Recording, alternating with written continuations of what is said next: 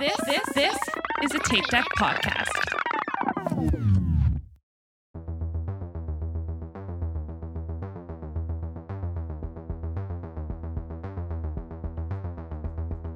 Hey everybody, it's H, and welcome to the latest installment of Dune Pod, your one-stop shop to get ready for the new Dune movie, or just talk about great movies if you don't care about Dune.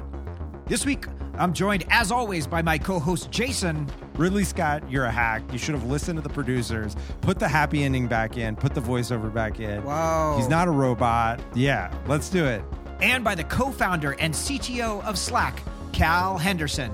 I mean, it seems unlikely that they would get planning permission for that kind of level of housing in San Francisco in the next 100 years. On this episode, we complete our Ridley Scott doubleheader with his 1982 masterpiece, the greatest science fiction film of all time, ? Blade Runner. We cover the power of production design, debate whether Deckard is a replicant, again, and make the biggest announcement in show history.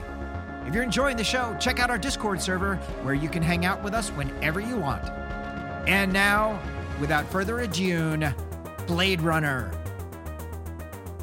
Cal Henderson, how you doing, buddy? Welcome back. It's good to see you. Hey, I'm doing good. It's good to be back. Has that movie come out yet? The Dune one? I don't know. What's the deal with that? Jason, have you heard anything about it? I just saw a thing before we started recording No. that Venom, which is supposed to come out the week before, is probably getting pushed back. So who could say? We're just going to be, I love it. It's Waiting for Godot, the podcast. It's the best thing that's ever happened. I'm quite excited about the new Venom movie, Carnage. Yeah. That looks pretty good. It looks pretty good. I was a fan of the first one. I know not a whole lot of people were. Yeah. I didn't see it, but people said it was absolutely bananas and that Tom Hardy's performance was actually just really fun and over the top. Yeah, I'd say that was accurate. I like movies set in, San Francisco as well. And it felt very San Francisco, not like Planet of the Apes that kind of messes with the geography a lot, but it just felt actually in San Francisco. Yeah. The nuclear power plant in Marin County, I was personally a big fan of. That was pretty cool. You didn't know about that. Yeah, exactly. It's big local news. Well, we are super stoked, Cal, to have you. And we decided with season 4, I will just say, with season 4, we decided we were going to kick it up a notch. And we were going to, basically go for the big ones. And if you think about movies that had an impact on us, on culture, on science fiction, and ultimately around Dune, there is one film that is at the top of the heap. And so we started last week with Ridley Scott for this 2-parter. And this week it is literally the big one. It is Blade Runner. Whew. Man, what a movie.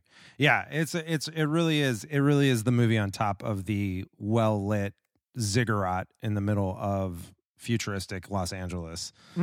It's the very pinnacle of that pyramid. Yeah.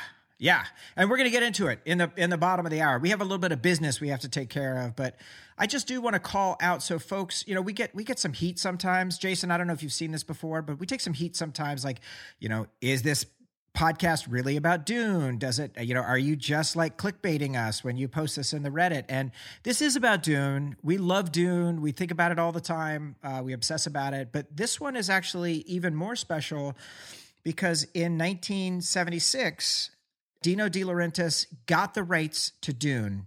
He purchased them from the Gibbons Consortium, who had been working with Jodorowsky, and he hired Herbert to write a new screenplay in 78, which was 175 pages long. And in 79, De Laurentiis hired Ridley Scott to make Dune. What do you think about that connection, Dune Reddit?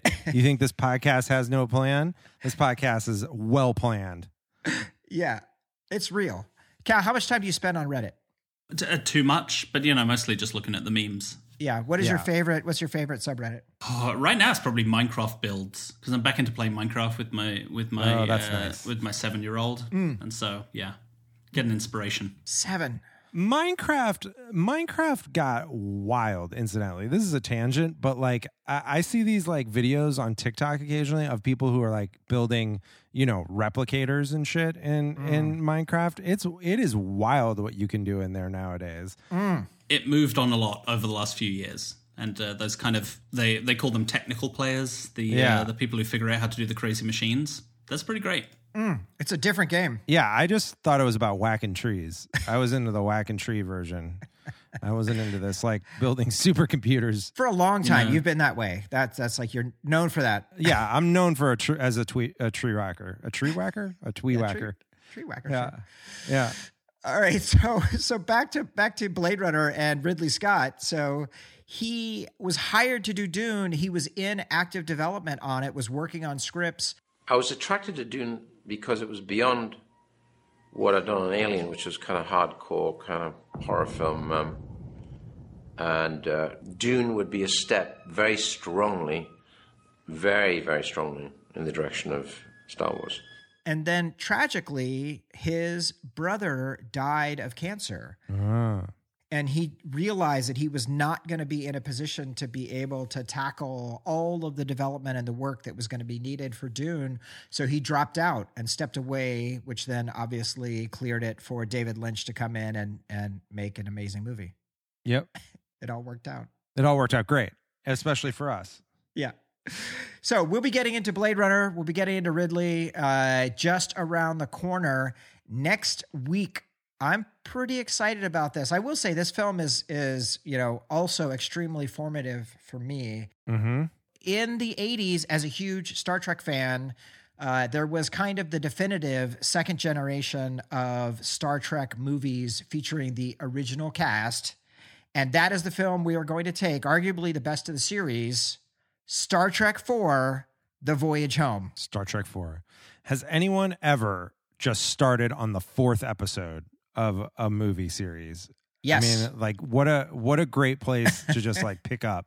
Why are we doing this? Why are we doing this? Well, it's a San Francisco movie. Okay. It involves not to spoil it for people who haven't seen Star Trek IV, A Voyage Home, but it involves capturing whales in the belly of a ship. And in doing so anticipates Chapter House Dune, in which they capture a worm in the belly of a ship in order to preserve the ecology of the future. Deep pull. So it's entirely planned. Like everything we do, it's very well planned. That's right. But it's also a favorite film of our special guest for next week. Yes, please introduce our special guest for next week. Our special guest for next week, the first of many exciting announcements tonight, is Biz Stone, co-founder of Twitter. Boom.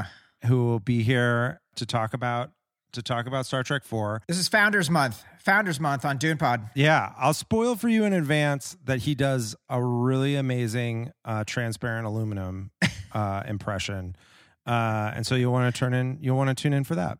Nuclear Wessels. Yeah, you'll get it all. Computer. There's a lot of good material in here. Yeah. So we are very excited about that. Biz, welcome finally coming on. I cannot wait to hear the stories of Jason as a young product, lead, charting the course of the internet for all humans. Like more importantly, Biz and I once visited the Star Trek Experience, which no longer exists. It used to be a museum in Vegas. Yeah, and so Biz and I went there for a bachelor party. During a bachelor party, we took time out to go there. We'll be right back, and so he'll be able to tell you about that. Okay, perfect. Sounds good. Well, we're super stoked for that. So next week, Star Trek IV, The Voyage Home, and listen, let's just get with it's too big. The news that we have is too big, including the biggest announcement we have ever had. So let's get into Dune news. Would you like to know more? I can't wait. You gotta say Dune news, Jason. Oh yeah, I gotta say Dune. I'm like too excited. I can't even say Dune news, but I'll say it. Dune news. Do. Okay, very good. So let's start with the first one. We thought this was going to be the big news right here. We thought this was going to be huge. Denis Villeneuve was quoted in an interview in Il Venerdì di Repubblica as saying that Chani, not Paul, is the protagonist for Dune 2. That is a big piece of news. We're not entirely sure what that means. Let me read it. Okay, you go ahead and read it.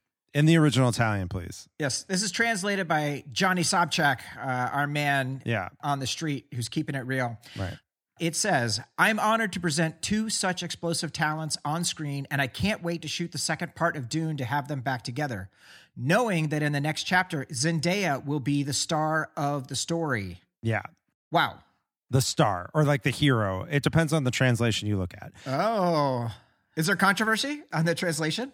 Yes, there's controversy in Italian Dune circles. If you go to Reddit, Italian La Duna. No, I think what our speculation is that this may mean that, well, he's given other quotes in there about how he wanted to center more of the women characters in the story. And so that's like one piece. Thank you. And then thing 2 is, I think in part 2, you could imagine that Paul maybe is in the spice trance for some part of the story, and that Chani kind of picks up part of the Fremen, becomes the Fremen point of view as they wage their guerrilla war against the Harkonnen. So that's my interpretation of what's going on there. Cal, what's your take? I have no idea, honestly. Okay, good. Yeah. But no, I don't know. Good. That works. You are not on the hook for anything. That's just an option if you want to have it. So, but not people have been losing their shit. Like, people are saying that they're going to change the story and it's not going to be Paul. It's going to be Chani. Like, they're going to shift the whole thing. It's like, that is not happening. That is not what Denny is doing. But I think this is going to be a really great adaptation. And again, we already saw the role of Chani being expanded in the first 10 minutes of the film. Right. And so in a real smart way, we won't get into the details of it, but it's an excellent, I think, tuning that is happening. So we're stoked. And not to further delay other big news, but there was another Denis Villeneuve controversy this week. Oh, please. Or just today. So he gave this quote in which he said, first of all, the enemy of the cinema is the pandemic. That's the thing. We understand that the cinema industry is under tremendous pressure right now, that I get. But then he said, this is the important part. To watch Dune on a television is the best way I can compare it, is to drive a speedboat in your bathtub. For me, it's ridiculous. So he's very upset about the streaming thing still. And, that's just going to be what it's going to be, because it's going to stream. Does Denny have a speedboat is my first question. And how big is his bath? Yeah, exactly. Exactly. Second question. If you just make the bath big enough, yeah, the movie will look great. I do want to go on record of saying I think Denny is completely committed to this film. He's committed to the idea of cinema. I think it's absolutely absurd to think that people can't really enjoy films at home. Many people watch every movie they've ever seen, at home, and all of the best movies they've ever seen, they watch them at home. So it's like, it's fine. People should see it in the theater. If they have an opportunity, like if you get an opportunity to see Dune in the theater, especially if you get the opportunity to see it in IMAX, you should probably do that. You should probably do that. Yeah. All right. So next piece of Dune news. I've hit my saturation point on new images and video. Okay. Like I can't just generally you're going to blind yourself until No, October? I just I can't absorb it and enjoy it and get excited about it in the way that I was in the same way. Like I just feel like I'm seeing so much of it now. So I'm just calling that out. We did get this week some behind the scenes leaked images from the art and soul of Dune from our Fedekin warriors. And there was some wild stuff in there. So I was pretty into it. But you just said you weren't into it. You're a liar. I think you're falling apart like HAL 9000 in 2001 because you're trying to be duplicitous with our audience by holding out, and your hat brim is too flat, and there's just generally it's just a lot's happening for you right now. I'm conflicted. I think we need to get to the big news before you start sweating milk. Okay. At what point is it just going to spoil your enjoyment of the movie when it does come out? Do you feel like there's a limit there to how much you're going to know about it before you go into it? I didn't read the script. So Jason and I got the script last year. I think Jason flipped through it a little bit. I started the very first page and I immediately turned it off. And I was happy to see that ultimately that script was not that opening was not what they used. So, I mean, obviously I've read the book a million times. I know already most of the stuff that's in there, but I think it's going to be fine. I feel like some of the best movie-going experiences I've had is when I go in with pretty much zero, pre-information about what the movie's going to contain. Sometimes even who's going to be in it. Totally. Yeah. Totally. Those are magic moments for sure. That's just not an option for me. Yeah. For this, I am legally obligated to watch all this shit. So Yeah. I will Yeah, continue to do this. we'll get sued by Tape Deck if we don't stay up to date. So Yeah, that's we have to. understandable. They have a lien against our children. So every week we have our live recordings that we do in our Discord. We have friends that join along. The people are chatting right now and we're able to respond. Also, people can hang out with us whenever they want, post links and stuff. It's just a really great community of people. This week, Jason, listen to this. This week, new Discord members since last Wednesday. Okay. All right. Tim 24 Frames, Michael Sippy, Mm-hmm. Anthony Ayupi, Jarrett Gets Games, who's been a listener since episode 4, Arrival, all the way back. Noble, a listener since episode 1. Autogoff, and Crash Fodder. Mm-hmm. Holy moly. That's a lot of people. Also, there was a bug on our Discord this week where some people were unable to post after joining. So that's a good welcome. Join our Discord, and maybe you won't be able. To join in. Who knows? Did you mention Juan Man? Did you say Juan Man? And Juan Man. There you go. Thank you. Yeah. Yeah. Okay, that was close. So welcome, everybody. Thank you for joining, especially everybody here who was here with us live tonight. We have a great time, and we really enjoyed that. Jason, do we have any other news? We have one other piece of news. Oh, please, go ahead. No, I think you should. I think you should do it, Matt. I think you should do the news. You're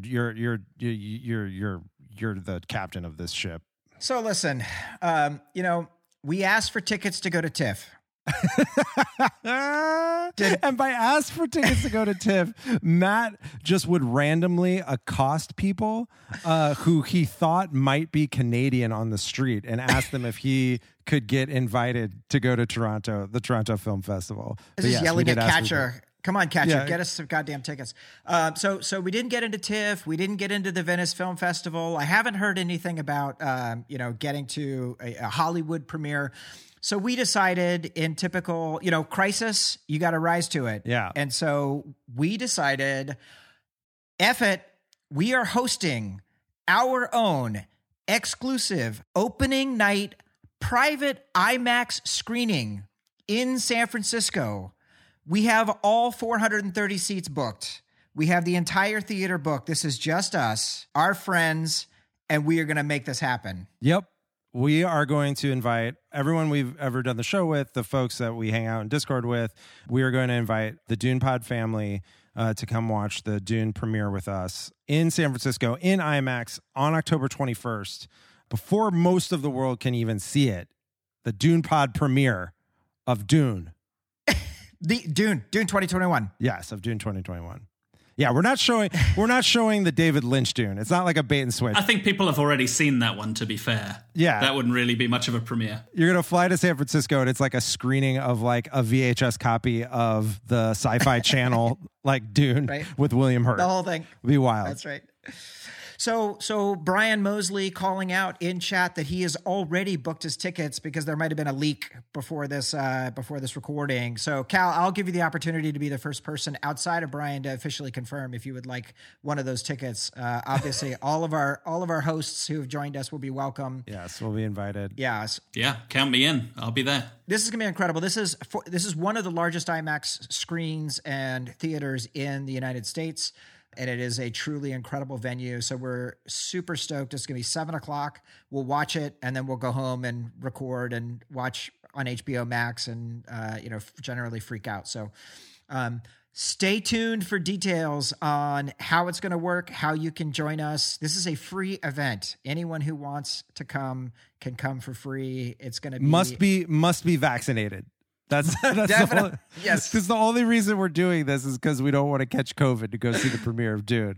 Also, the fact that we're doing this and have like committed to do this with AMC definitely means that the movie's going to be postponed 100%. We've like guaranteed that the movie's going to be postponed now. So sorry for that in advance. Good luck. Thanks.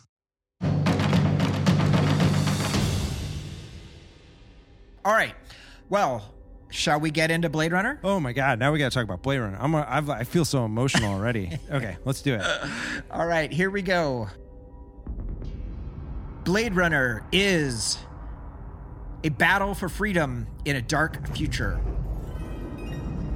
Rick Deckard is reactivated to his old Blade Runner police unit to hunt and terminate, or more euphemistically retire, a group of murderous Nexus 6 replicants who have escaped the off-world colonies and returned to Los Angeles.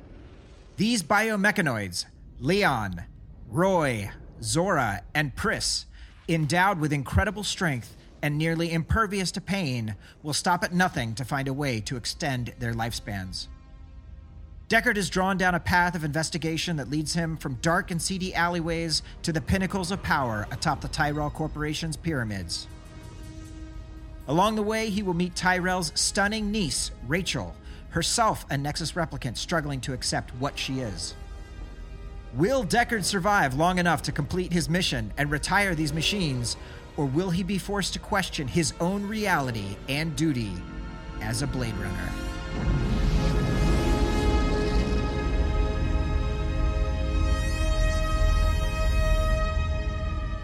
Oh, so good. That's great. Art was hoping that the synopsis would end with, or will he run the blades? Which I think would have been amazing. But I like what you chose instead. That's fine. Thank you. I'm a purist. I also noticed what you put in there with the reactivated. We know what you're doing, and you think you're clever, but we see what you're doing. Do we know who came up with the title? Because it is kind of nonsensical. Yeah, it's actually based on a William S. Burroughs novel called Blade Runner. And it was, I think it might have been Hampton Fancher, the original scriptwriter or one of the producers, who requested to Burroughs that they use it, and he allowed them to do so. Oh, so nice. That's great.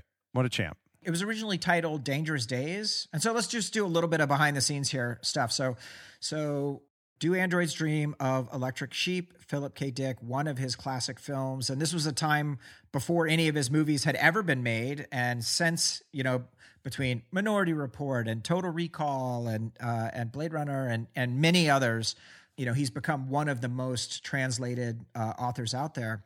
And a guy named Hampton Fancher basically created a script that was the essence of this film, but the entire movie took place inside his apartment. Nothing happened. It was this tiny little small movie. And after Ridley was hired, he basically took it, expanded it way out, and then ultimately took Fancher off and brought in David Peoples to be his personal writer so that they could rework it and get to where they wanted it to be. Hampton Fancher is just an amazing name, by the way. They should have called the movie that. Or Will He Hampton the Fancher? Totally. So, Cal, what was your experience? When did you first watch Blade Runner? That's hard to... It was a long time ago. It's a very formative movie for me. It came out in, 81? 82. 82, yeah. So I didn't watch it when it came out on account of me, being a toddler, but did watch it later. And almost certainly when I watched it the first time, I didn't get it in the way that I have watching it since. It's a movie I've seen a lot of times in a bunch of the different versions, which I'm sure we will discuss. When you look at the kind of visuals, it is, for the time at which it was made, it is still a really enduring image of the future. That it's, obviously there's been a lot of things that were derivative of it since and used that kind of view of LA in the future, but it still feels super modern. If you strip out Atari, it feels like a possible vision of the future. Yeah. And it's, so few things in it aged poorly. It's now an alternate history, right? It is 2019, so it's become this what if history, or if the past had developed in a different way or developed more quickly. Yeah, and I guess maybe it's still going to be our 2019, when society collapses and we lose track of the calendar. So maybe it's still a plausible future. Yeah. Something to look forward to. Jason, how about you? They've got good noodles still. It was great. I don't remember, I saw this on Saturday afternoon television in St. Louis, Channel 11 in St. Louis used to show afternoon movies, and this was definitely one of the TV cuts was on there. And then, we had it on VHS as a kid because, as mentioned before, my dad had a VHS store, a video rental place. And so I just had seen it a bunch, as a young child, and was just I was just totally obsessed by it. There's scenes in the movie and things in the movie that I just had never encountered before, and all the things that Cal said in terms of it being visually this language that just informed the rest of cinema. I think the comparison to 2001 is apt because it just had that kind of like, this is what this kind of movie looks like. And everyone's like, oh, okay, cool. I'll do that. Yeah. So has always just been a part of my life. It's so much so that when I was rewatching for this pod, like just from the opening, I have this like Pavlovian response of just like, yes, this is coming home for me. For me, like even from the from the Ladd Corporation logo, the green tree scrolling across, like that immediately locks me in. And then when the big drum, for the opening scroll happens, I am viscerally affected. So same thing. I watched this on video many times as a kid, and then I realized now in '92 that was when I moved to San Francisco, and I think I saw it in Berkeley, the director's cut, and was like, holy shit, you have completely changed the entire meaning of this film with 24 seconds. You're a genius, and this is the greatest thing that's ever happened. And just continue to watch it so many times through my life. I love this film. Yeah, I guess we'll talk about that with the different versions. I definitely, like, my overall impression, I was trying to go into this one a little bit more fresh, I guess, than some of our other movies where I do a lot of like obsessive like comparison of what's in the cut versus and how it's changed, because I wanted to see if I could like see it somewhat afresh. And like my overall impression, I guess, is like that a lot of that different version stuff just doesn't really matter. Like the genius of the movie is like the way it looks and the vibe of the movie, and it's just so, all of that is just so timeless that like some of the narrative differences are just not super like religious to me at this point. I'll disagree there. I think the do it. Get him, Cal. Get his ass. There is yet to be a really good cut of this movie. Okay. What? And I feel like there will be a perfect cut in the future that's somewhere between the original theatrical release and the director's cut, or the final cut, whatever the current one is. Like this, he should not be a replicant in it. It doesn't make sense. So much of the rest of the movie doesn't hang together correctly. Whoa! The podcast is falling apart. It was a good run. Yeah. No, I actually respect that point of view. In the he shouldn't be a replicant point of view. We'll have it. I definitely want to have this debate. Like we have to do it. We have to warm up to it, is what you're saying. Yeah. Let's. You have to ease into it. We can't just jump in the bathtub. Jesus. All right. I didn't see it coming. I'll tell you that. Like, and when Paper Keg did Blade Runner many years ago, I was shocked that the hosts did not believe, Slim and Dale Jonesy. None of them. Oh yeah, no. Dale's in the Discord. He's mad already. None of them believed that Deckard was a replicant. It just pissed me off. So we'll get into it. For the record, we did watch for this podcast. We will be discussing primarily the final cut, right, which in my mind, the differences between the director's cut and the final cut are very minor. Like, doesn't really matter that much. But all right, well, why don't we get into this and let's get started. We've talked about this for Dune many times. Like, the amount of exposition you generally need is like a pain in the ass in science fiction films. And I feel like the scroll does such a great job, and the music is so intense and ominous. Like, it's a really fantastic job of conveying what replicants are and what it means and whatnot. Yeah, I mean, I think like it's funny. I was watching with Crystal, who's seen the movie before, but like, like if you're coming into it fresh, like I think the opening scrawl can be a little like, well, this seems goofy. Like this is like kind of it seems very serious. Like you're like, oh, this is like some serious shit. But like it's called Blade Runner. Like that seems kind of weird. Like there's just parts of it that seem a little absurd, like on its face. But yeah, I do think it does a decent. To me, it means that you don't need the voiceover that is in the theatrical. Cal, are you a voiceover defender in addition to a Deckard as a human defender? Okay. No. The perfect version of the movie for me would basically be the theatrical cut, but without the terrible voiceovers. Okay.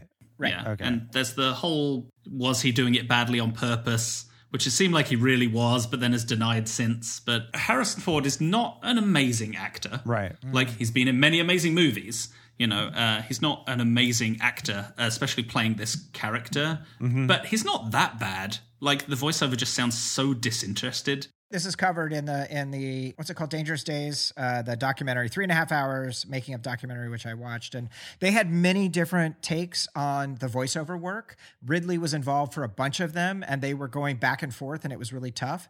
And when they were out of time and it was all done and it was the last day, Harrison was in England by himself with one guy working through it, and I think he was just kind of frustrated to get it done. He wasn't trying to sabotage it, but he was definitely frustrated. You could tell that. And it seems like through this entire production, that was sort of like a running theme. Harrison was frustrated with Sean. Harrison was frustrated with Ridley. Like it was a tough production for him. Well, Harrison Ford doesn't really like showing up to work very much. He doesn't really enjoy the doing the acting part of being an actor, it seems. Can I wear a t-shirt? Can I just why do I? Yeah, I'm showing up in this. I'm going to fly my plane in. I'm going to do my lines. I'm going to get out. I'm going to look good doing it. Cut the check. You know, he didn't have a lot to work with for the voiceover script either. You know, it's yeah, it's not amazing work. Yeah, no, it's right. It's not great. All right. Well, but we do have very quickly, once we open up with Los Angeles, they are flexing big time. Mm-hmm. You have Douglas Trumbull, who did the special effects for 2001, doing the special effects here. The team that he assembled was incredible. And one of the things they called out is there are only 50 shots in this movie. There are only 50 special effects shots. There are not that many, but they, compared to Star Wars or others that had hundreds, but it was so well done and so tightly integrated and so completely believable and visceral that it really affected everything. Mm-hmm. Yeah. Yeah. Are they also longer shots, or does it just feel that way? Doesn't, it feels like we have long panning, track shots of the miniatures at the beginning that set the stage slowly with fewer shots. I think there's, I don't know if in the beginning, but there's definitely some stuff where in the final cut, one of the things they did was extend a little bit. Like a few scenes are just like, there's a little bit more padding in them. And so it does feel like it has a bit more space to breathe, I think. Yeah. Not talking about the most padded scene, maybe of any movie ever, which I'm sure we'll get to. Oh man, I can't wait. Enhance. I have my padding that I'm worried about, but you mean shoulder pads? You mean Sean Young's shoulder pads? That's accurate too. Yeah. One detail I love about the landscape is the fact that 1 million people live and work in Tyrell's pyramid. Oh, that's a good one. I didn't know that. Like just the scope. Have you done the math on that? Does that make sense? It's in the background. Somebody, whatever. I've read articles about it or whatever. So is there going to be a Salesforce tower, Cal, that will be, basically the size of San Francisco? Yeah, that's more people than live in San Francisco, right? So, I mean, it seems unlikely that they would get planning permission for that kind of level of housing in San Francisco in the next 100 years. Yeah. So, okay. Yeah, maybe in LA. Fair point. That's a lot of upzoning. For sure. It's amazing that Ridley Scott was able to get like 1 million extras to fill that pyramid too. So good work on the second AD for that. So let's talk about Leon and the Voight-Kampff test. Yeah. Because it is a punch in the face. It's a punch in the face for the film, the way that it opens here. It's very strong. The tortoise lays on its back, its belly baking in the hot sun, beating its legs, trying to turn itself over, but it can't. Not without your help. But you're not helping. What do you mean I'm not helping? I mean, you're not helping. Why is that, Leon? There's two things I noticed about watching this time. One is I really like the way it's filmed. I like that it starts in this like long shot of Holden. That's the other guy's name. Yeah, Holden. Yep. And like it slowly pushes in on them over the course of the scene. Like as he's administering the test, it gets closer and closer on Holden and on Leon. And I really like the way that they build the tension of the scene by doing that. Describe in single words only the good things that come into your mind. About your mother? My mother? Yeah. Let me tell you about my mother. Also, just like everything just looks amazing. The Voight-Kampff machine just is immediately compelling. Having seen the movie 1 billion times, it's compelling. I think if you've not seen the movie, you're just like, what the hell is going on with that machine? All the stuff the dialogue that Holden has to give, like the stuff with the tortoise. I mean, there's a reason why those samples are so iconic is because it immediately draws you in even more than the scroll. It establishes like this future that you're you just want to know more about. You just want to know, like, what's going on here? Like, even if you didn't have the scroll, you'd be drawn in by what's happening in that one scene. It is such a powerful scene that I think it kind of overrides the fact that it doesn't make any sense. Like, from a story point of view, it's nonsensical. Like, why would you not just make machines so that you could, point a scanner at them and say, yep, replicant? Yeah. Like, if this is a problem, that they've had to create a police department to deal with, you'd just do it more straightforwardly. But it makes for great cinema. I don't. Well, I mean, this speaks to the concept of the power that's being wielded by corporate America, right? Like Tyrell's been able to lobby to avoid that kind of regulation. Yeah, that's a good point. They could get away with it, so I think it's an indictment. It also goes to a point that you get, just to tie it back to Dune, to further push back on our haters. Like, it goes to this point, which is like, if you build synthetic beings that are meant to imitate humans, if you do your job good enough, not only do they fool the humans, but they end up fooling themselves, and then you really kind of have a problem. Face dancers, which is a theme in it's a theme in the latter Dune books with the face dancers who become undetectable in some way because they truly believe that they are the people they're imitating. This is obviously the case for Rachel, but the Right. 4 escaped replicants very much know they're replicants. they do. Yeah. They do. Right. But that's the thing. They're Nexus 6 and she's Nexus 7. Yeah. Is the implication that, the kind of off-world slaves of the next model would not know that they would just think they were human slaves? Is that better? This is like, and so like this is like what in Blade Runner 2049, they're like, okay, well, we're never doing that again. Like, the replicants that we build are going to explicitly know that they're replicants, and like we're just going to have like tight controls on them, which also doesn't work. But yeah, that's like sort of where the sequel picks up the story. Yeah. So we cut from there, from the Voight-Kampff test and Leon taking out Holden, to Deckard sitting, waiting to get his noodles in the rain. And I think I said this when we talked about Blade Runner 2049, but for me, the notion that I always loved is the idea that some technicians like basically put Deckard in position. They'd given him his previous memories. They'd activated him that he's an old Blade Runner and that he's coming back out of retirement. They basically set everything in motion, and they're doing this big kabuki show. And so this is the start in our introduction to him as well as to Gav. So go ahead, Cal.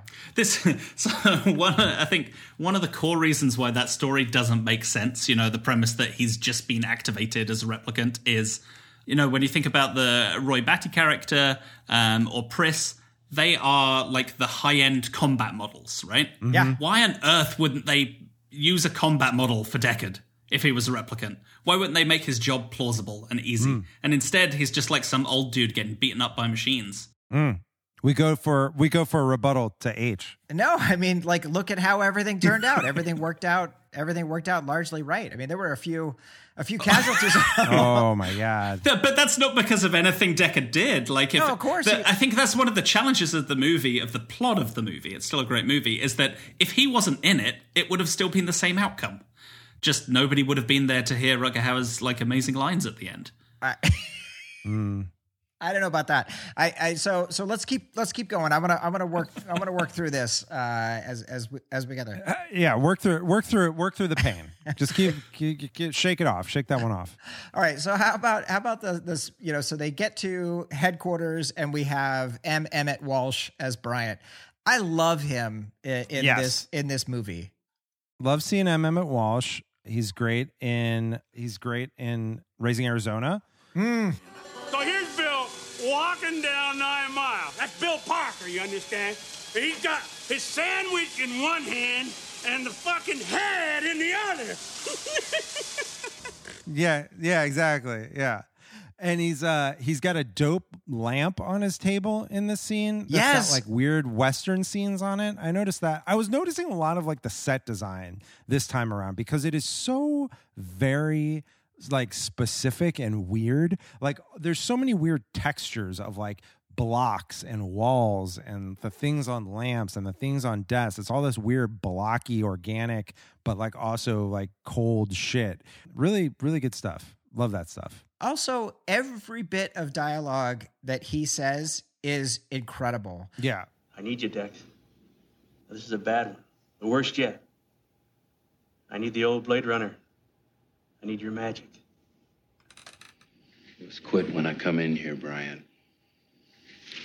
I'm twice as quick now. Stop right where you are. You know the score, pal?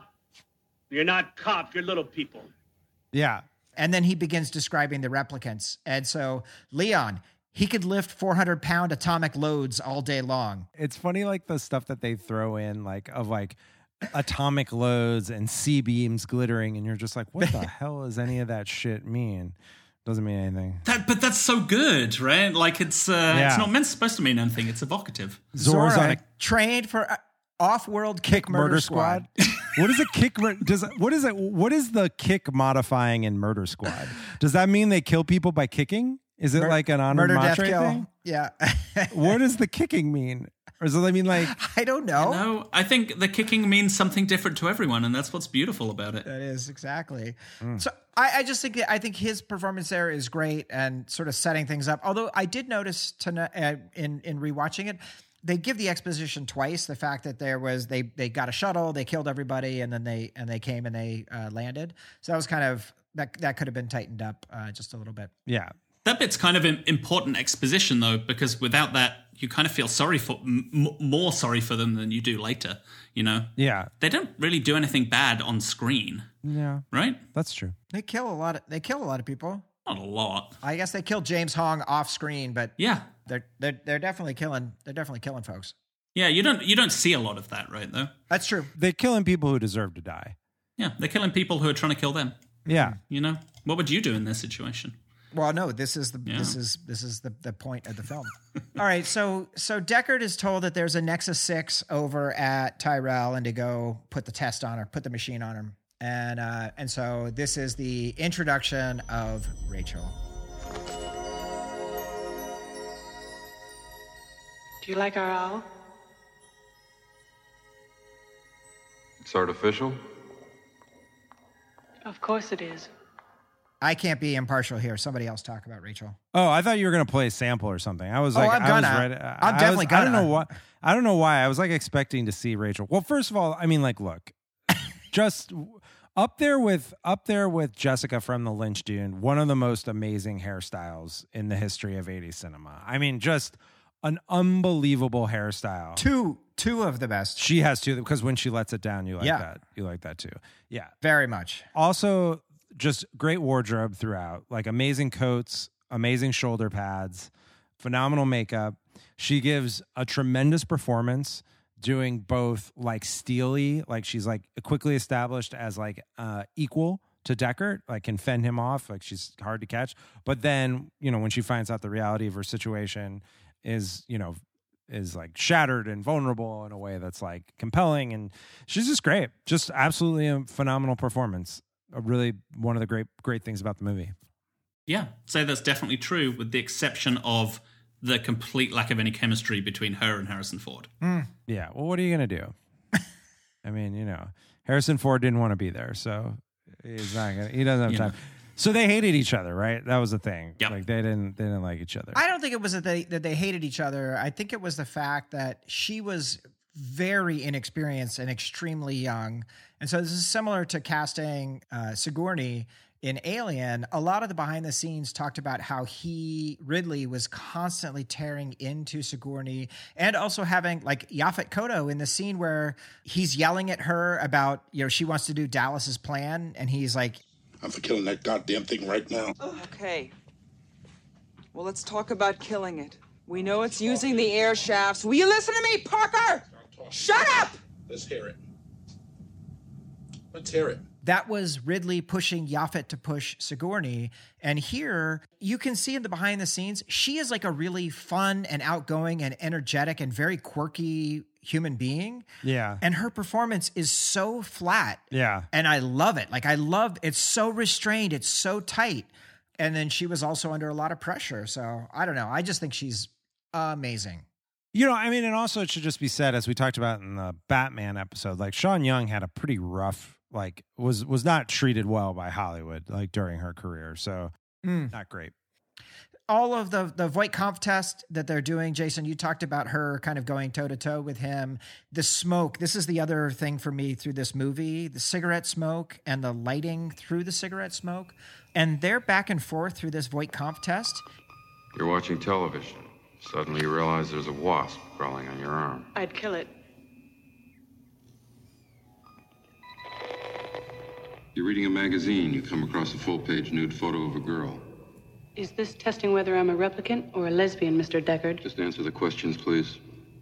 Feels very like a 40s noir scene. Yeah. I also love the way that he shoots like the eyeballs, so that you get like the weird cat eye, like, you know, you get the glow off the back of the retina a lot of the time. I love that. I don't know how they do that cinematically, but it looks dope as hell. To establish who's a replicant and who's not a replicant. Yes, but I mean, it just looks really cool. That's right. It looks cool when Deckard has that in his eyes. Yeah. So in Leon's apartment, we have the photos, we have the scale. This is a bit of, so Cal, your take on this as a film noir and kind of investigating component. I think that each time I've watched that scene, it has somehow gotten longer as well. Because it's what? It's three. It's now like 3 hours in the middle of the movie. Is this movie, is that scene to blame for the kind of CSI, you know, enhance kind of trope? Is this where it came from to begin with? I think so. I think this is where Enhance 126 by 174 comes from. Yeah. Yeah. Love it. Can't get enough of it. And it's such like a police procedural, right? It grounds him as a, you know, it's like he's a cop. This is his job. It's the kind of thing he does. It takes a long time. Yeah. And the technology is good, but not super helpful. And that makes it feel more plausible as well. It's kind of funny. This is the retro part of it, right? To see the, you know, the hard copies and that kind of stuff is really funny. I do love as he's kind of as he's getting stuff out of Leon's apartment, we cut to Leon outside and he goes and meets with Roy. And then as they're walking into Hannibal Chew about making eyes, you have the people riding their bicycles by.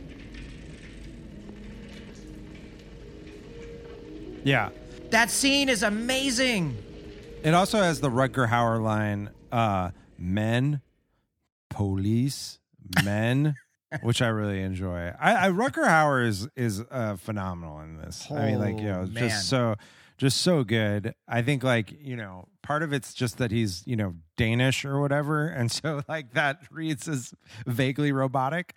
He just does such a great job. Like, and then, like, you know, Rutger Hauer's portrayal of Roy Batty becomes an archetype in science fiction, like the blonde-haired, leather-clad killer, like, you know, cyberpunk killer. He came up with that whole look. He showed up with the haircut, dyed, like the whole deal. What a fucking legend Rutger Hauer is, man. Boss, R.I.P. This was the inspiration for Harrison, showing up in, like, you know, t-shirt and sweatpants and being like, "This is my character now." Man, you're just showing up in athleisure.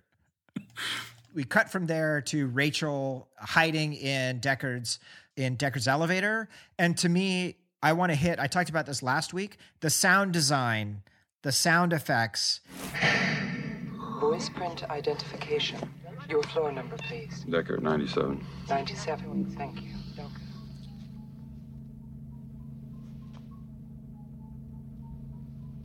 The sound of the elevator, the sound of of Deckard's apartment. We'll have a link in the show notes to 12 hours of ambient Deckard's apartment. It's freaking amazing.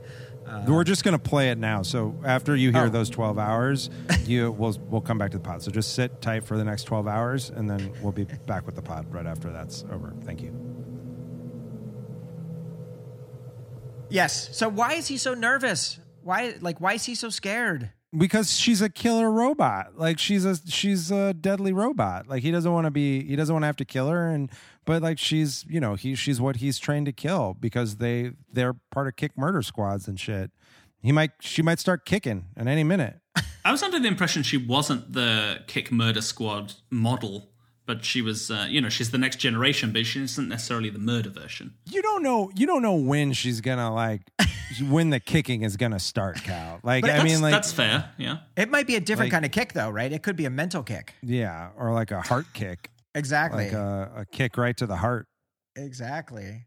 So he tells her, you know, he's read her file. He knows what her secret memories are. He tells her that. She starts crying, and his whole delivery of, like, okay, bad joke. You're not a replicant. Go home. Yeah. No, he's like, no, I'm that to Cal's point is where like Harrison Ford has to do a bit of acting, and it cannot be done. It can't really. It doesn't really work. We've talked about this before when we talked about Blade Runner 2049, and I just sort of have an inability to see Harrison Ford as anything but a great actor. I recognize that is not actually true, but like in this moment, this is where even for me, like sort of the scales fall away, because he's just like, okay, bad joke. Like he's got to do some business. It's not good. That being said, the moment where when he's drinking again, as soon as he has a whiskey glass in his hand, you're back. I'm back. You're back. I'm like, all right, that's my guy. Whatever he wants to do from here on out, take me with you. Do you think that scene was like shot later in retakes, and it's a second unit scene, and she's not really there, or like? Yeah, I don't know. I don't think so. I mean, that set was. They said they spent $150,000 just on that one set of his apartment. Doesn't seem that expensive now. I mean, then it was. I just want to call out in that set, the blocks of his apartment, like the walls, like are these weird shapes, like these weird like tile blocks, like it's these based weird on Minecraft a Frank Lloyd blocks. It's based on a Frank Lloyd Wright house. Oh.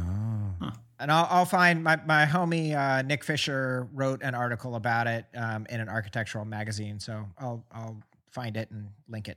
Fascinated by those blocks. Incredible. They look like like sound diffusing blocks or something.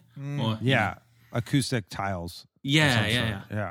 It was Sid Mead that designed the overall of his house, and so Sid Mead, we should say, is a futurist, and specifically he's a futurist who is a product designer. Yeah. And his concept is his expertise is designing products that will be invented in the future. He's hired by corporations to help them to design that, and he was originally hired to design the cars, like the spinner car, which he did, and trash cars, and J.F. Sebastian's truck. But as he was doing it, he would draw the car on the street and in the city. And they started getting these drawings, and they were like, more, do a house, do the apartment, do the buildings. And so they ended up pulling all of that stuff in, which I think is fantastic. Amazing. Love it. Can I just ask, this is a tiny detail, but as she leaves and he's drinking and the score here is amazing. Vangelis is like the sad Rachel theme that's playing.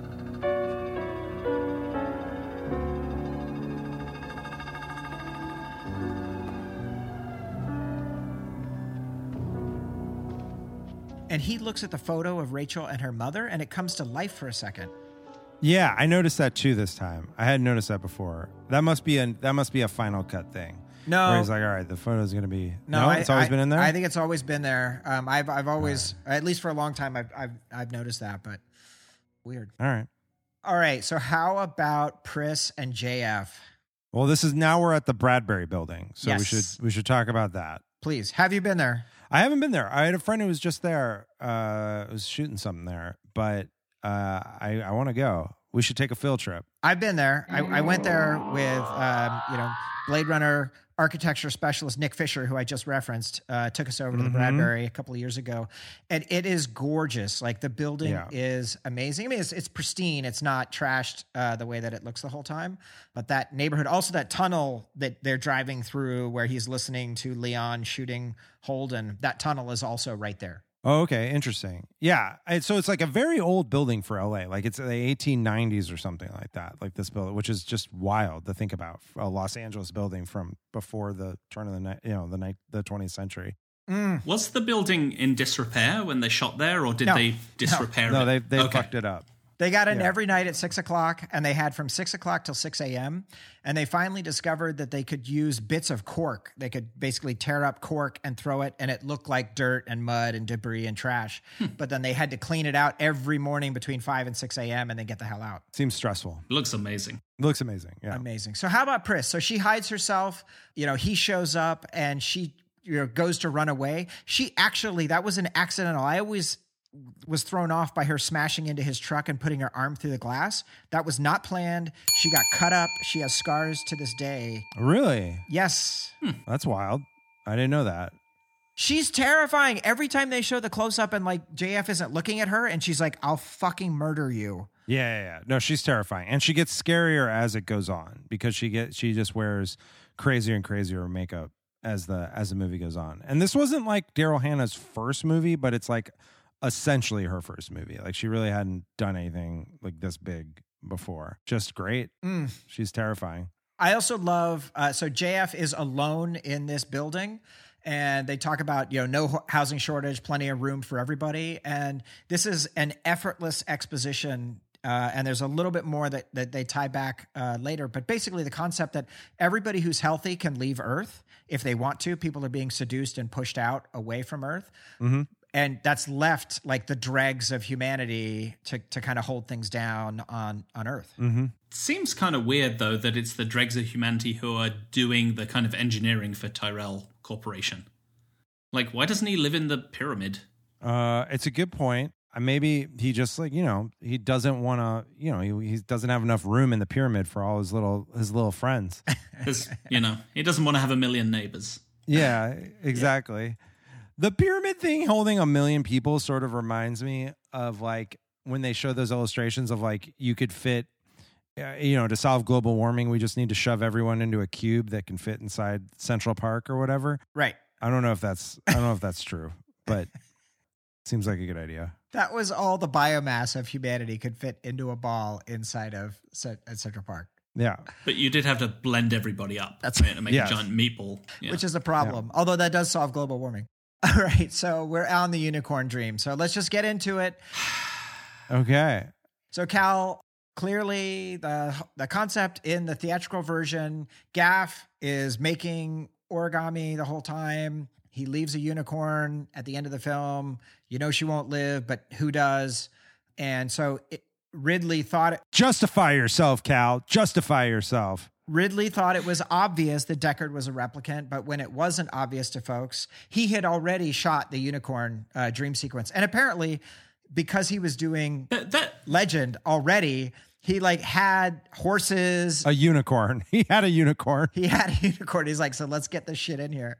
No, that's just like offcuts from that movie that he put in the later edit. That's like, yeah, the original screenplay, right? The Hampton Fancher one doesn't have that part in. It's all stuff Ridley added after the movie was made. Yeah. Right? Yeah, but not even during the original production. Yeah. So it's it just feels shoehorned in there. Also, the fact that they didn't reshoot something specifically for that movie.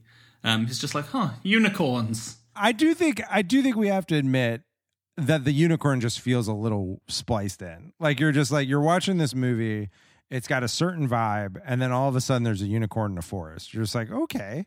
Well, that's a different. There's literally no other frames of the movie that look like that. Like zero. Yeah, it's like shot on different film stock. It looks completely different. Hold on. There's a unicorn origami at the end of the movie. Yeah. The reason for that is because there was the unicorn scene. So it's true that it was developed later in order to have this thing all be coherent, but it certainly was Ridley's intention. Even at the theatrical, he wanted to have that unicorn in there. So, to me, it's beyond disputable that the intention of the author is that Deckard is a replicant. I don't think you can watch this film and say he's not a replicant, right? You can say you don't like it. Well, I've watched it. I say he's not a replicant if you take out if you watch the original theatrical cut. And has that, is Ridley on tape saying that prior to the release of the film? That was his intention, because it seemed like a belief that he developed later. Oh, and then was like, I'm going to change the movie to make it true. I like that. No. I like the fact that it was a different author. It was two Ridleys. There's Ridley prior and Ridley after. No. And they had different author. The other thing I'll say is that first of all, the idea of Ridley as the author of this movie is a little thin, just because there's so many different elements of what make this movie a classic. Like the production design of this movie is as much like the star of this movie as anything else. Yes. Sid Mead is as much like the author of this movie. Those are the question of whether or not Deckard is a replicant and sort of the philosophical questions that brings up aren't the most durable parts of this movie. They're fun for nerds to argue about, but it doesn't really matter in terms of what makes this movie a classic. And so it kind of gets into the same territory of is it a dream or is it not a dream? And you know, the movie doesn't get like, it maybe leans in one direction or another, but it intentionally leaves that opaque. Yeah. And I think that was the thing, right? In the original theatrical release, it was... Wait, you think it's opaque? It was supposed to be ambiguous and not confirmed, and then after its release, Ridley was like, you know what? No, definitely a replicant. That didn't make the movie better. It made it worse. Yeah. I think it's opaque. I think also the fact that first of all, we're arguing about it on a podcast in 2021. Second, like, there's 17 different cuts of the movie, which all sort of advance more or less strong versions of this. I think it's also a more interesting movie if the question is ambiguous than if they explicitly at the end put up a title card that's like, you know, and Deckard, the replicant, went off with his, you know, went off with Rachel, the replicant, to have their replicant babies. It's like the end of Brazil, right? It's like, right. It was meant to be ambiguous. It's good when it's ambiguous. And then it, like, you know, it certainly doesn't ruin the movie, but it's less of an impact when it's like, surprise, no, he definitely was. All right, so I hear all of that. I want to say, first of all, for the record, the notion that Denny, when he did 2049, left it ambiguous, like did not explicitly say that he was, I thought was a cool choice, and it was respectful to the original theatrical. Right. And I think that's fine. At the end of the day, I love the idea. I'm so tired of the concept of like, what is, a real human versus a machine, and, you know, what has the real values and whatever, what's a real life that deserves respect. The whole concept of this film is he's a replicant, Batty's a replicant, Rachel's a replicant. They're all alive and they all have feelings, and it's all about being caught in a machine that is leaving them living in fear. And it doesn't matter whether or not you were born a human or whether you were created as a biomechanoid. Feelings matter, and we should have more empathy for each other. Do you think we should change the name of this pod to Biomechanoid Pod? I think we talk about biomechanoids more than we talk about Dune on a weekly basis. And like it might open up. We could talk about could we talk about the hit 90s TV sitcom Small Wonder then, if it expanded to biomechanoids? I don't think I saw that. You're not familiar with Small Wonder? No. Wow. I've heard of it, but what is it? Well, it's a charming family sitcom in which a father makes a robot daughter to play with his son. Dale says he's with you all the way, Jason. Yeah. So. She's a small wonder. All right, we'll take it under advisement. Unlike other. All right, so she's a small wonder. We'll leave this. We'll leave this debate. Maybe circle through the final part, but I think we'll circle back. I think we hit it. Pretty well. So now we have a lot of detecting happening. So the scale leads to the geneticist. I love the idea of a geneticist woman in a street cart with an electron microscope. But she points him to the snake maker, Abdul bin Hassan. He goes there. Him walking down the street and like ostriches. The ostriches are great. Coming down. I would love to be just the ostrich handler in Blade Runner. I want to know who that guy is. If that was the highlight of his career. Fantastic. And so how about Taffy Lewis's club? Taffy Lewis, I love the guy who plays Taffy Lewis. I love the drink that he gets that has like worms in it. I love the PA announcer who says, "Watch as she extracts the pleasures from the serpent." That's great. It's a great line read. Want to know whoever did that? Wait. Watch her take the pleasures from the serpent who once corrupted man. Oh, is that the rest of the line? Yes. Wow. This is where you get the real biblical shit starting to come into the movie. Totally. Back to Harrison Ford though as a terrible actor. Yes. Undercover. So this doesn't hold up. Like, so he goes to talk to Joanna Cassidy, and he's got this idea that he's going to pose as a theater union rep.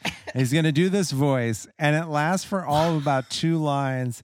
And then he just like can't keep it together and keep doing it. Like, no. Why does he do a voice at all? Why does he do a voice at all? If he is either an actual detective who has a long career, or he's like a super advanced robot detective who should be good at this. And instead, he does a terrible voice and has no idea what he's going to say next. It's just, it's hilarious, but yeah. It's a little wild. It's a little wild. It is. And I think it's almost a moment of comic relief. But I do love when he says, Well, you'd be surprised what a guy go through to get a glimpse of a beautiful body. No, I wouldn't. Yeah. to me, says a lot about her character, right? Like, she's specifically Kick Murder Squad, but you could imagine she's also been subjected to being a pleasure model or whatever by whoever military people she was probably working for. I thought that was really, really powerful character moment. I love that. It's like the only, like, Harrison Ford's terrible acting is exposed in all the times in which he actually has to act like someone, and like either acting like he's trying to assuage Rachel's concerns or acting like he just doesn't have that gear. It's like clear that like he doesn't actually know running, is. like jumping. Yeah. Very good. He's way better when he's just sort of moodily drinking, but I love it when he's doing that. So it all works for me still. The violence that she does on him is amazing. Yeah, he almost dies by his skinny little tie. I mean, like, how sad for him. Like, which again, like, sort of brings to the question is like, couldn't she kill him faster than like sort of, you know, slowly choke him to death with a skinny tie? He's a replicant, so he's more resilient. His throat is reinforced. Mm-hmm. Yeah, maybe. But like, so this is one of the things that is added in the final cut is Zora's death is expanded and made more bloody in this version, which I definitely noticed watching it this time. They also shot Joanna. They shot her head and digitally put her head onto the body, right? Because the wig was so bad. It was really bad in the original. And all the shots on the street and like the don't walk, cross now, like all that is amazing shit. Like that all of that stuff is what makes this movie phenomenal for sure. Yeah, but the scene of her running through the plate glass with the mannequins is phenomenal. The music, yeah, the snow, yeah, the fake snow, and the heartbeat. Love it.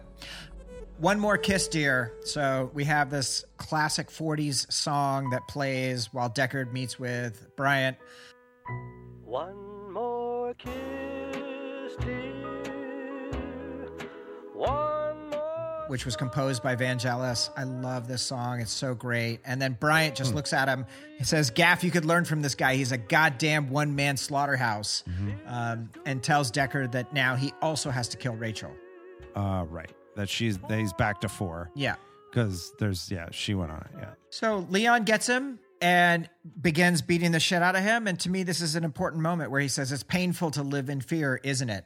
And time to die. So that is like, this is to me the empathy building of these replicants who, even though you fear and hate them, you can't help but feel for them.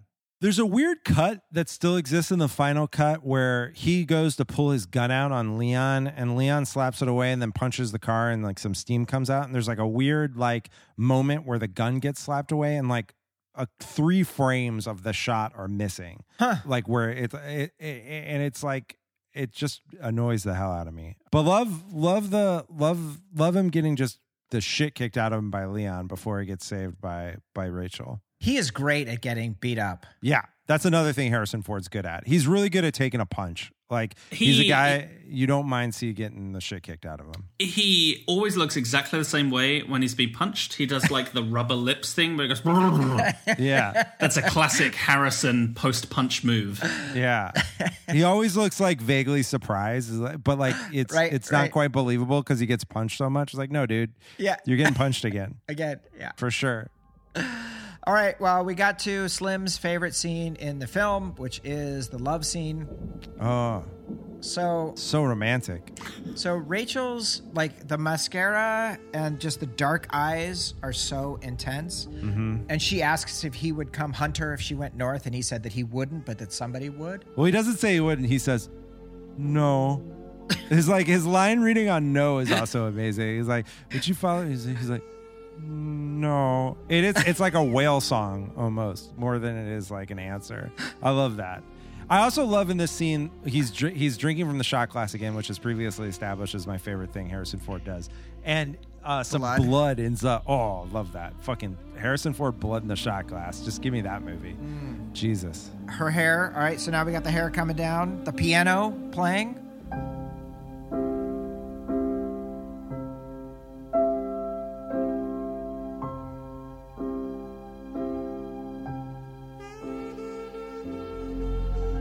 This song's incredible. Is it? Yes. All right. People listening, judge for yourselves. Okay. We'll hear it now. Yeah.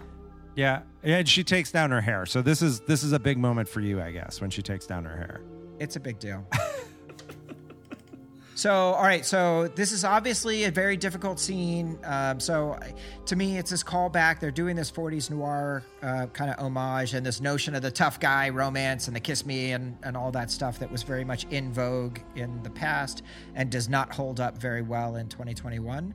Again, I also maintain that the idea that he doesn't really know how to do this stuff. He's still working on figuring out what his emotions are because he is a replicant. So he has this idea of what he's supposed to say and what she's supposed to say, and he's trying to sort of push her to do it. That's how I read the scene. There's not a consent problem because it's two robots who don't have the right protocol buffers worked out yet. That's your headcanon for this scene. Okay, so it literally is. It literally is. All right. Is that wrong? No, I have a whole new theory. Is that after the theatrical release, Ridley Scott realized that Harrison's acting is real bad in a bunch of these scenes. He was like, oh, I know, he's a robot who doesn't have emotions. It's like, let's just back that into it, and it explains everything. That's the whole thing. That's good. I like that. That's smart. All right. Anything else, Jason, you need to hit on that scene, or we get it? It doesn't, like, I get that, like, he's sort of, he puts hands on her or whatever. I mean, I think for me, actually, the moment that that sort of sells that scene is when like he goes in and she like kind of recoils and he's like, no. He wants her to understand. Yeah. Like he puts his hands up. He wants her to understand that he's trying to like make a connection here. I actually do think that's a little good piece of business that Harrison Ford does. So I'll give him some props there. He's doing real acting in that moment. They did shoot like a much more graphic scene and, like her legs around him and nudity and all that kind of stuff. And in the end, they voted to keep that out, which I thought was very smart. Did she have the shoulder pads on in that scene or no? Okay. That's a kind of an odd choice for the era as well to not keep it in. Yeah, agree. Yeah. All right. So cutting back to Pris and JF, her airbrushing, her eyes black, just absolutely amazing. And Roy coming in, gosh, you have a lot of nice toys. And when he does the googly eyes, like Roy's being real goofy in this scene. Yeah. It's pretty wild. He's activated his charm slot or buffer. Whatever. Yeah. Charm module. Yeah, his charm module got kicked in. He wants to go see the guy, so he's going to go do whatever he has to do. Yes. So speaking of visiting God, Jason, have you ever played a game of chess remotely where you had a chessboard and you were like doing moves with somebody who wasn't there? No. Not a big chess guy. Cal? No. I guess it was a thing, right? Like there used to be like chess in the newspaper and bridge and like people used to do that. Yep. Yeah, you could play chess by mail. You could mail your move away to someone else. Yeah. It was a whole thing back before people had chess.com. And now what do we do? Yeah, all right. Use apps. We use apps. Okay. Get your subscription to Chess Plus. All right, so we have the visit to Tyrell. Yeah. I love this scene. I love Tyrell. I love the fact that when he gets checkmated, he's like, oh, come up, let's talk about this. Yeah. Like he's going to get out of this move. I like that, like, he wasn't going to invite him up. Like, the dude's in the elevator, but, like, what was he going to do if he didn't like his move? Just send the elevator back down? Yeah. Seems weird. I love the robe that Tyrell is wearing, too. Like, that's like a real, like, if Kanye was doing bathrobes, like, I feel like that's what you would end up with. He's basically wearing, like, a quilted mattress top as a bathrobe. Like he's wearing like a waterproof mattress pad, like wrapped around him with a belt and like a collar. It looks great. He looks awesome. He's living his best life. I once ate breakfast. I'm going to tell you this important story. Please. I once ate breakfast at the St. Regis Hotel in downtown San Francisco, and a bunch of business people taking business breakfast meetings, which is why I was there. I was doing a business breakfast meeting as people like to do in San Francisco sometimes. And an elderly couple comes in just in their bathrobes with flip flops to eat breakfast at the restaurant. Just old guy, chest hair out, had come from a Schwitz and was just like, yeah, I'm going to come here and have myself an omelet bar. I don't give a hot damn. It was great. It really created a great atmosphere in the St. Regis. Good moves. Please leave that story in when you do the edit. Of course. Two things that I want to call out. One, this was Roy Batty. This was Rutger's first scene was doing this scene. Wild. So they got right into it. They originally built a separate prosthetic head for him to squish, and they ended up deciding just to go with Joe Turkel's head and then just pumping blood out. So that was pretty cool. Jeez. Well, they made that more bloody in the final cut. The eye gouging got digitally extended in the final cut. I think they just had it, but they took it out for the theatrical because they're like, well, people don't want to see that. And they're like, no, we're gonna put more of that shit back in. So I love all of the bargaining that he's doing and Tyrell explaining why they've tried each thing and it doesn't work and it causes a mutation and the patient's dead before he got off the table and we tried that too. And there's just nothing that can be done. And Tyrell really trying to kind of pull him in. But the thing that I'll call out in the original script, he kills Tyrell. Tyrell, also a replicant.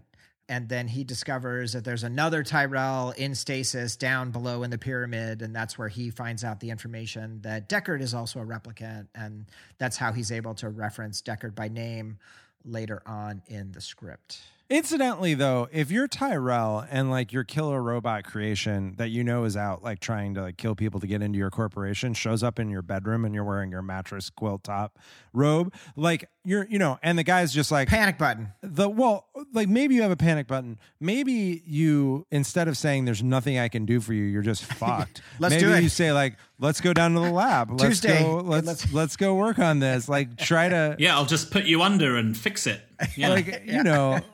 For a genius chess player, he really is just oh no, sorry my guy, you're just fucked. I guess you'll just go back. Good luck. You'll just leave now. No problem. No hard feelings.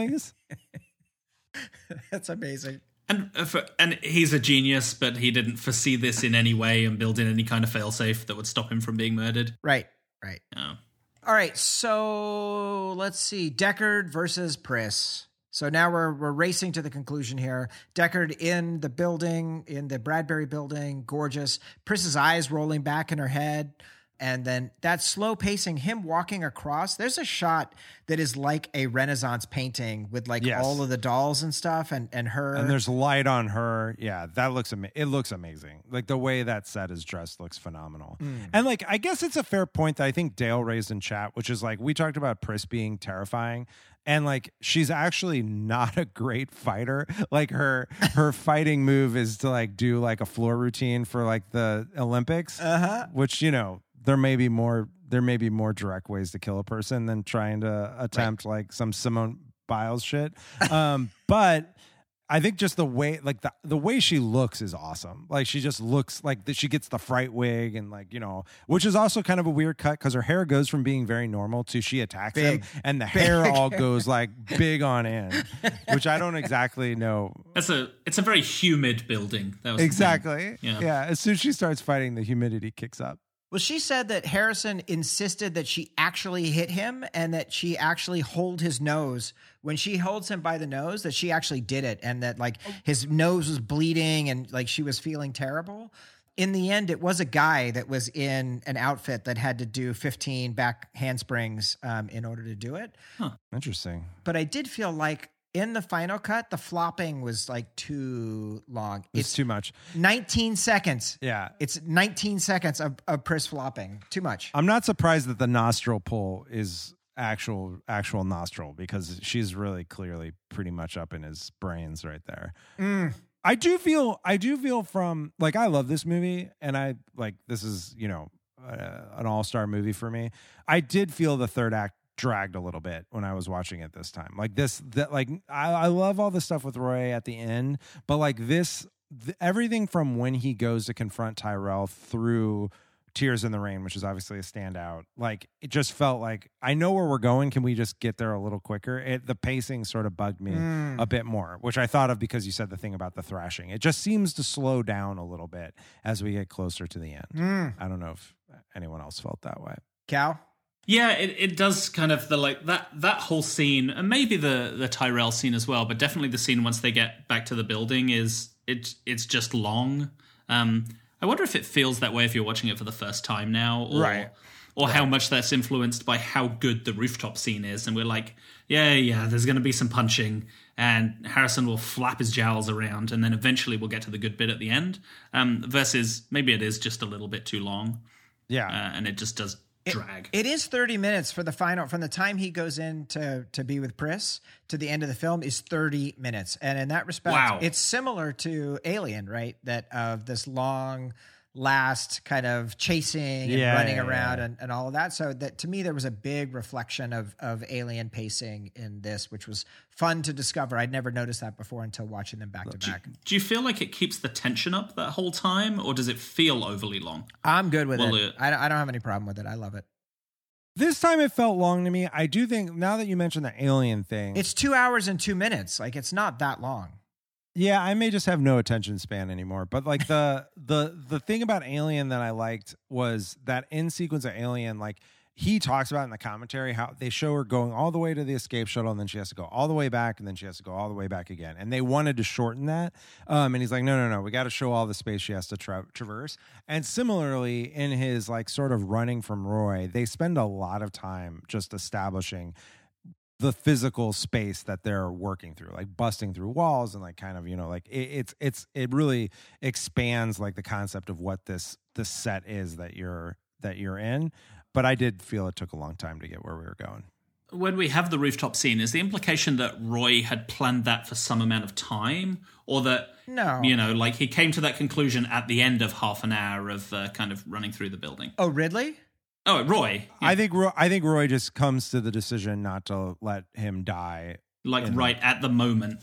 I think at the moment. Oh yeah. Well, in the I think it's very specifically, it's seeing him dangling and on the verge of death, watching him in that space, and the fact that he fought. Again, if you have the idea that that Roy knows that he's a replicant because he had access to the Tyrell files. And he says to him specifically, he refers to him as a little man and says, "Aren't you the good man?" Ironically, this is Roy kind of letting on that he knows what he is. So I think from that perspective, there's like some kinship there as well. But it also, for me, works even if he's not a replicant. It works for Roy as like, why do I have to kill you? Like I have lived and I've burned brightly. Yeah, to me, that's what that line's getting at. It's the that he might not be real, but he's had a full life and all of these memories and had all these unique experiences. And all Harrison Ford does is bum around in LA killing people. So not necessarily an implication that he knows he's a replicant, but just that he's lived.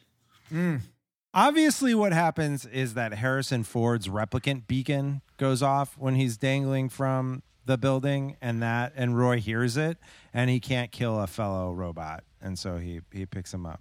No, it's the look. It's the look in his eyes. It's not anything else than that. It is about human connection. And the fact that they're replicants does not make them not human. That's the key point.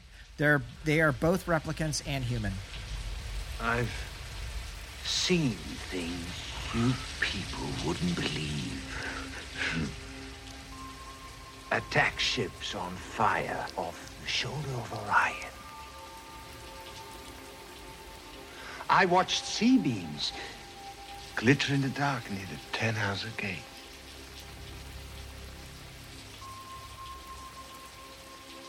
All those moments will be lost in time. Like tears in rain.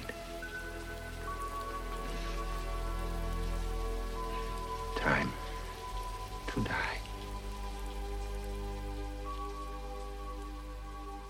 he wants Deckard to know that he had a life, that he had unique memories, and that, you know, that his life was valuable. He realizes he's about to die, and he wants to impart that. Right. Absolutely. Absolutely. Yeah, that empathy there. Yeah, it's less that he decides not to kill him and more that he wants somebody to, you know, to talk to. Remember him. And to remember him, yeah. His legacy. Yeah. Witness me. Yeah, exactly. Yeah. So it was also his idea, Rutger's idea, to have the dove. They shot it both with and without the dove. Rutger actually jumped across the buildings because the stuntman had crashed and like gotten injured. Wow. And the buildings were actually on wheels, so they pulled them a little bit closer, and then he jumped across in one perfect shot. And they were shooting, this is the last night of production on the film, and the producers, Bud Yorkin and whatever the other guy's name was, they were like dying to shut it down to try and save money. And as soon as the light was coming up for the day, they were excited because they couldn't shoot anymore. They literally cut the building into pieces and moved the building into a covered set area in a soundstage where they could then keep shooting. And that's when Rutger came up with that final Tannhäuser Gate and all those amazing pieces. Amazing. Incredible. Yeah. Good job, Rutger Hauer. Really, really the MVP of this whole production. Agree. Gaff says, "You've done a man's job, sir." Mm-hmm.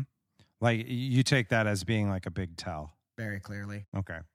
All right. Anything else? I love the handheld shots of him going in and out of his apartment, finding Rachel in his apartment. Jason, do you always sleep with a death shroud with a sheet over your face? Like, yeah. I mean, that's just like how I was raised. So it's the tradition in my family is just be shrouded to sleep well.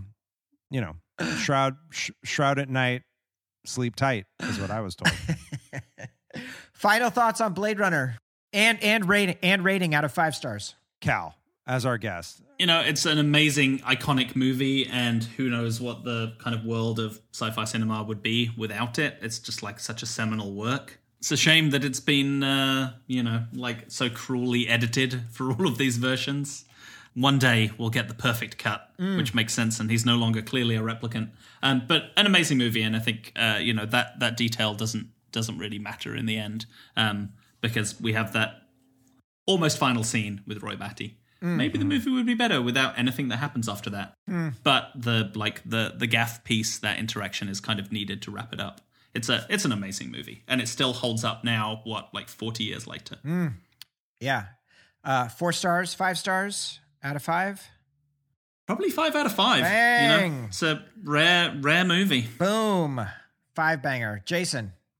Yeah, this is a 5-star movie. I actually, as I was starting to watch it, I was thinking about like, why isn't this movie on my like top 4 in Letterboxd? Like, this is clearly like a movie that's just more important to me than almost any other movie I could name. And it just like that's just like sort of baked into, you know, we made a lot of fun of it as we went along, like certain choices that don't make sense, but it's just baked into what I have grown to love about movies generally. Like, it's like was an awakening for me that like, oh, like there's this, like you could spend your whole life just studying this one movie, and it's just, you know, an eternal masterpiece for me. So I was glad to be able to watch it again for this podcast, and I like being able to see it anytime I can. You're welcome. You're welcome. Thank you. 5 stars. Thank you for giving it to me. 5 stars. This is a perfect 10-10 movie. Even though some of the pacing is slow, I absolutely love it. It does everything. It does everything so well. And the marriage of cinematography and production design and music, editing, it's phenomenal. Mm-hmm. So a couple of quick pieces of trivia before we finish off here. So first one, this movie was DOA until Alan Laddie stepped in and raised the $14 million to get this movie made.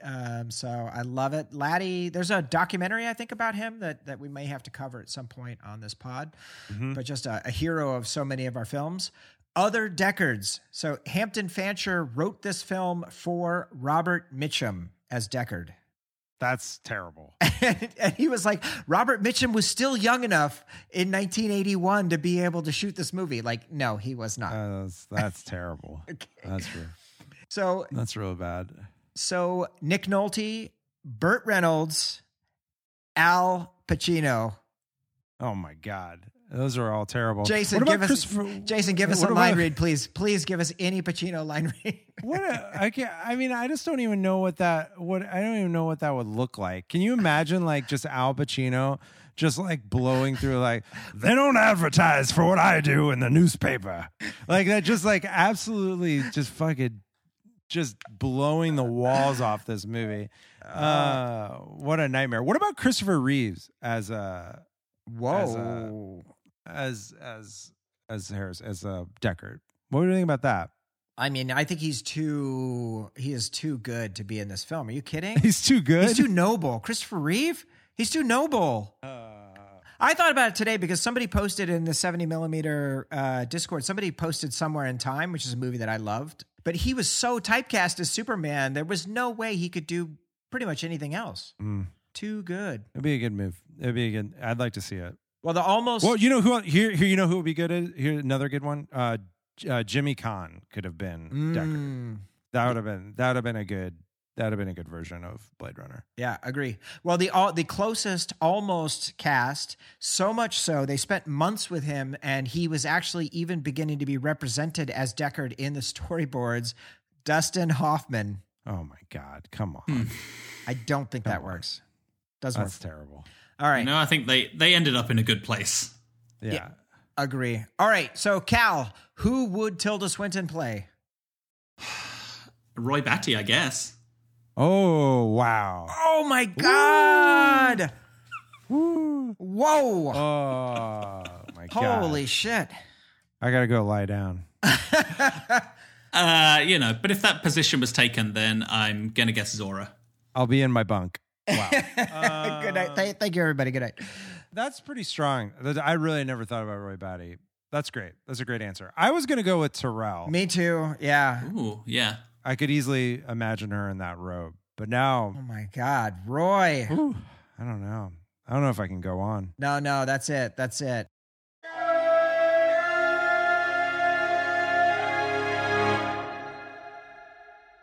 All right, here we go. Let's get into some letters and some voicemail. Our first letter comes from Blake Paulson, and the subject line is Music Talk.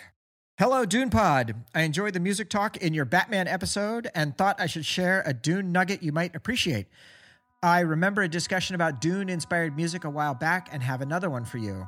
The second track on Tool's 2019 album is Litanie contre la peur, which Google Translate says is French for litany against fear. I learned just enough French in high school to suspect and confirm it.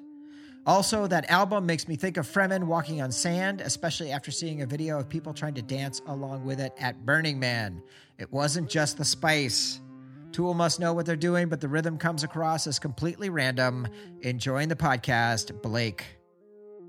That makes just complete sense. Like, if there ever was going to be, like, I'm surprised that we haven't bumped into Tool sooner on this podcast, because I just feel like Dune is like a bat signal for like math rock fans. Like that, you're definitely sending up a vibe when you're talking about a Space Worm movie for sure. So that makes sense.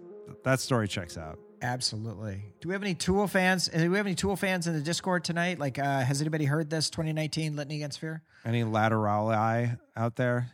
Give us a shout out while we listen to our man Corey here. Here's our only voicemail for the night. Jason, Dune Pod, what is up? I don't even know who the host is. Is it a surprise guest host with you guys for Blade Runner? Anyway, I love Blade Runner. That's probably no doy. But yeah, so there's not really much for me, I guess, probably to add to the Blade Runner conversation. I am maybe in the minority that I do like the voiceover a lot.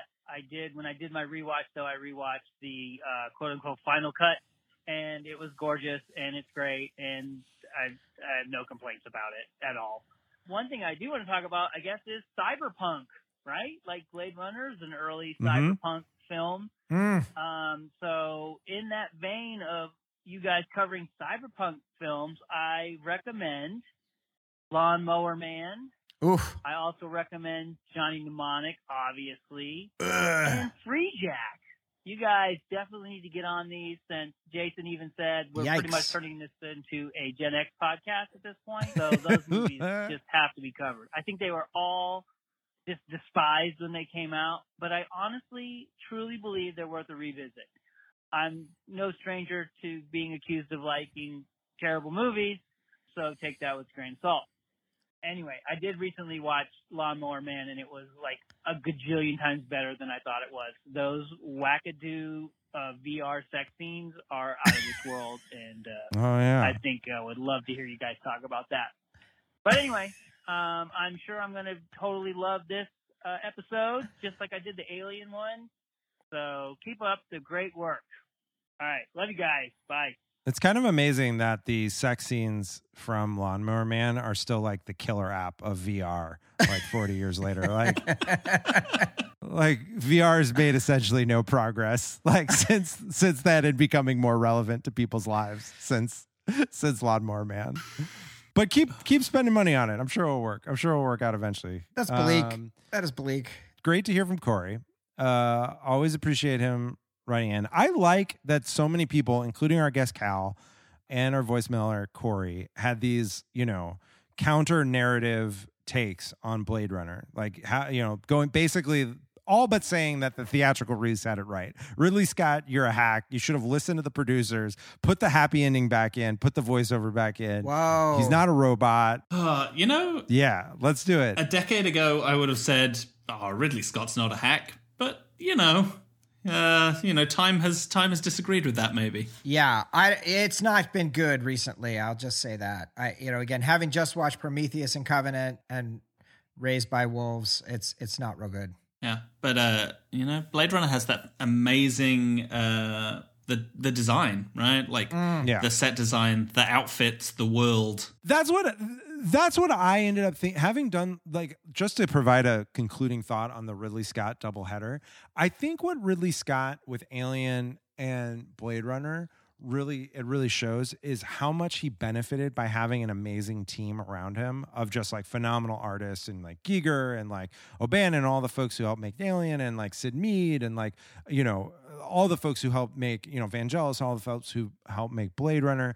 And like Ridley Scott, that's like why he's so high variance. It's like if he doesn't have like all of those pieces, like he can really end up just making a schlocky movie that like is unremarkable.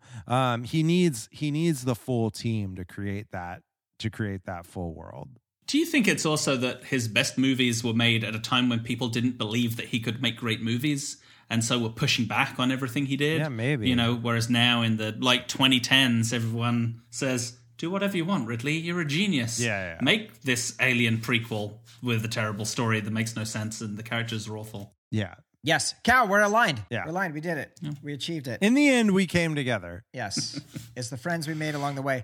All right, Cal, what do you have to plug? What are you excited about? What's going on? Anything you're looking forward to? I'm excited about eventually going to a cinema again and seeing a movie, with the on a big screen with other people. Yes. Breathing their filthy germs on me. And it sounds like it's going to be in the San Francisco IMAX. It's going to be our germs. Yeah. Yeah, it's going to be our germs. Beautiful. Perfect. This is, it's been so long, and it's such a, you can definitely experience and enjoy cinema at home. Yes. Right? Like you can watch it on your laptop in bed and it still, still have an incredible impact. But there's nothing like, seeing it on a gigantic screen surrounded by your friends. Absolutely. Well, we are going to do that. And I will just say, folks, start hitting us up. Hit us up on Twitter. Hit us up on Discord. Hit us up on Instagram. Let us know if you are fired up about coming to see this movie with us on preview night, Thursday, October 21st. Dune Pod premiere super spreader event.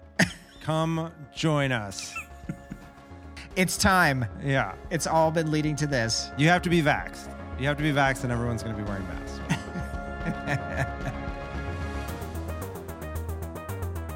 And that's it for this episode of Dune Pod. I want to thank Jason and Cal for a controversial and fun conversation.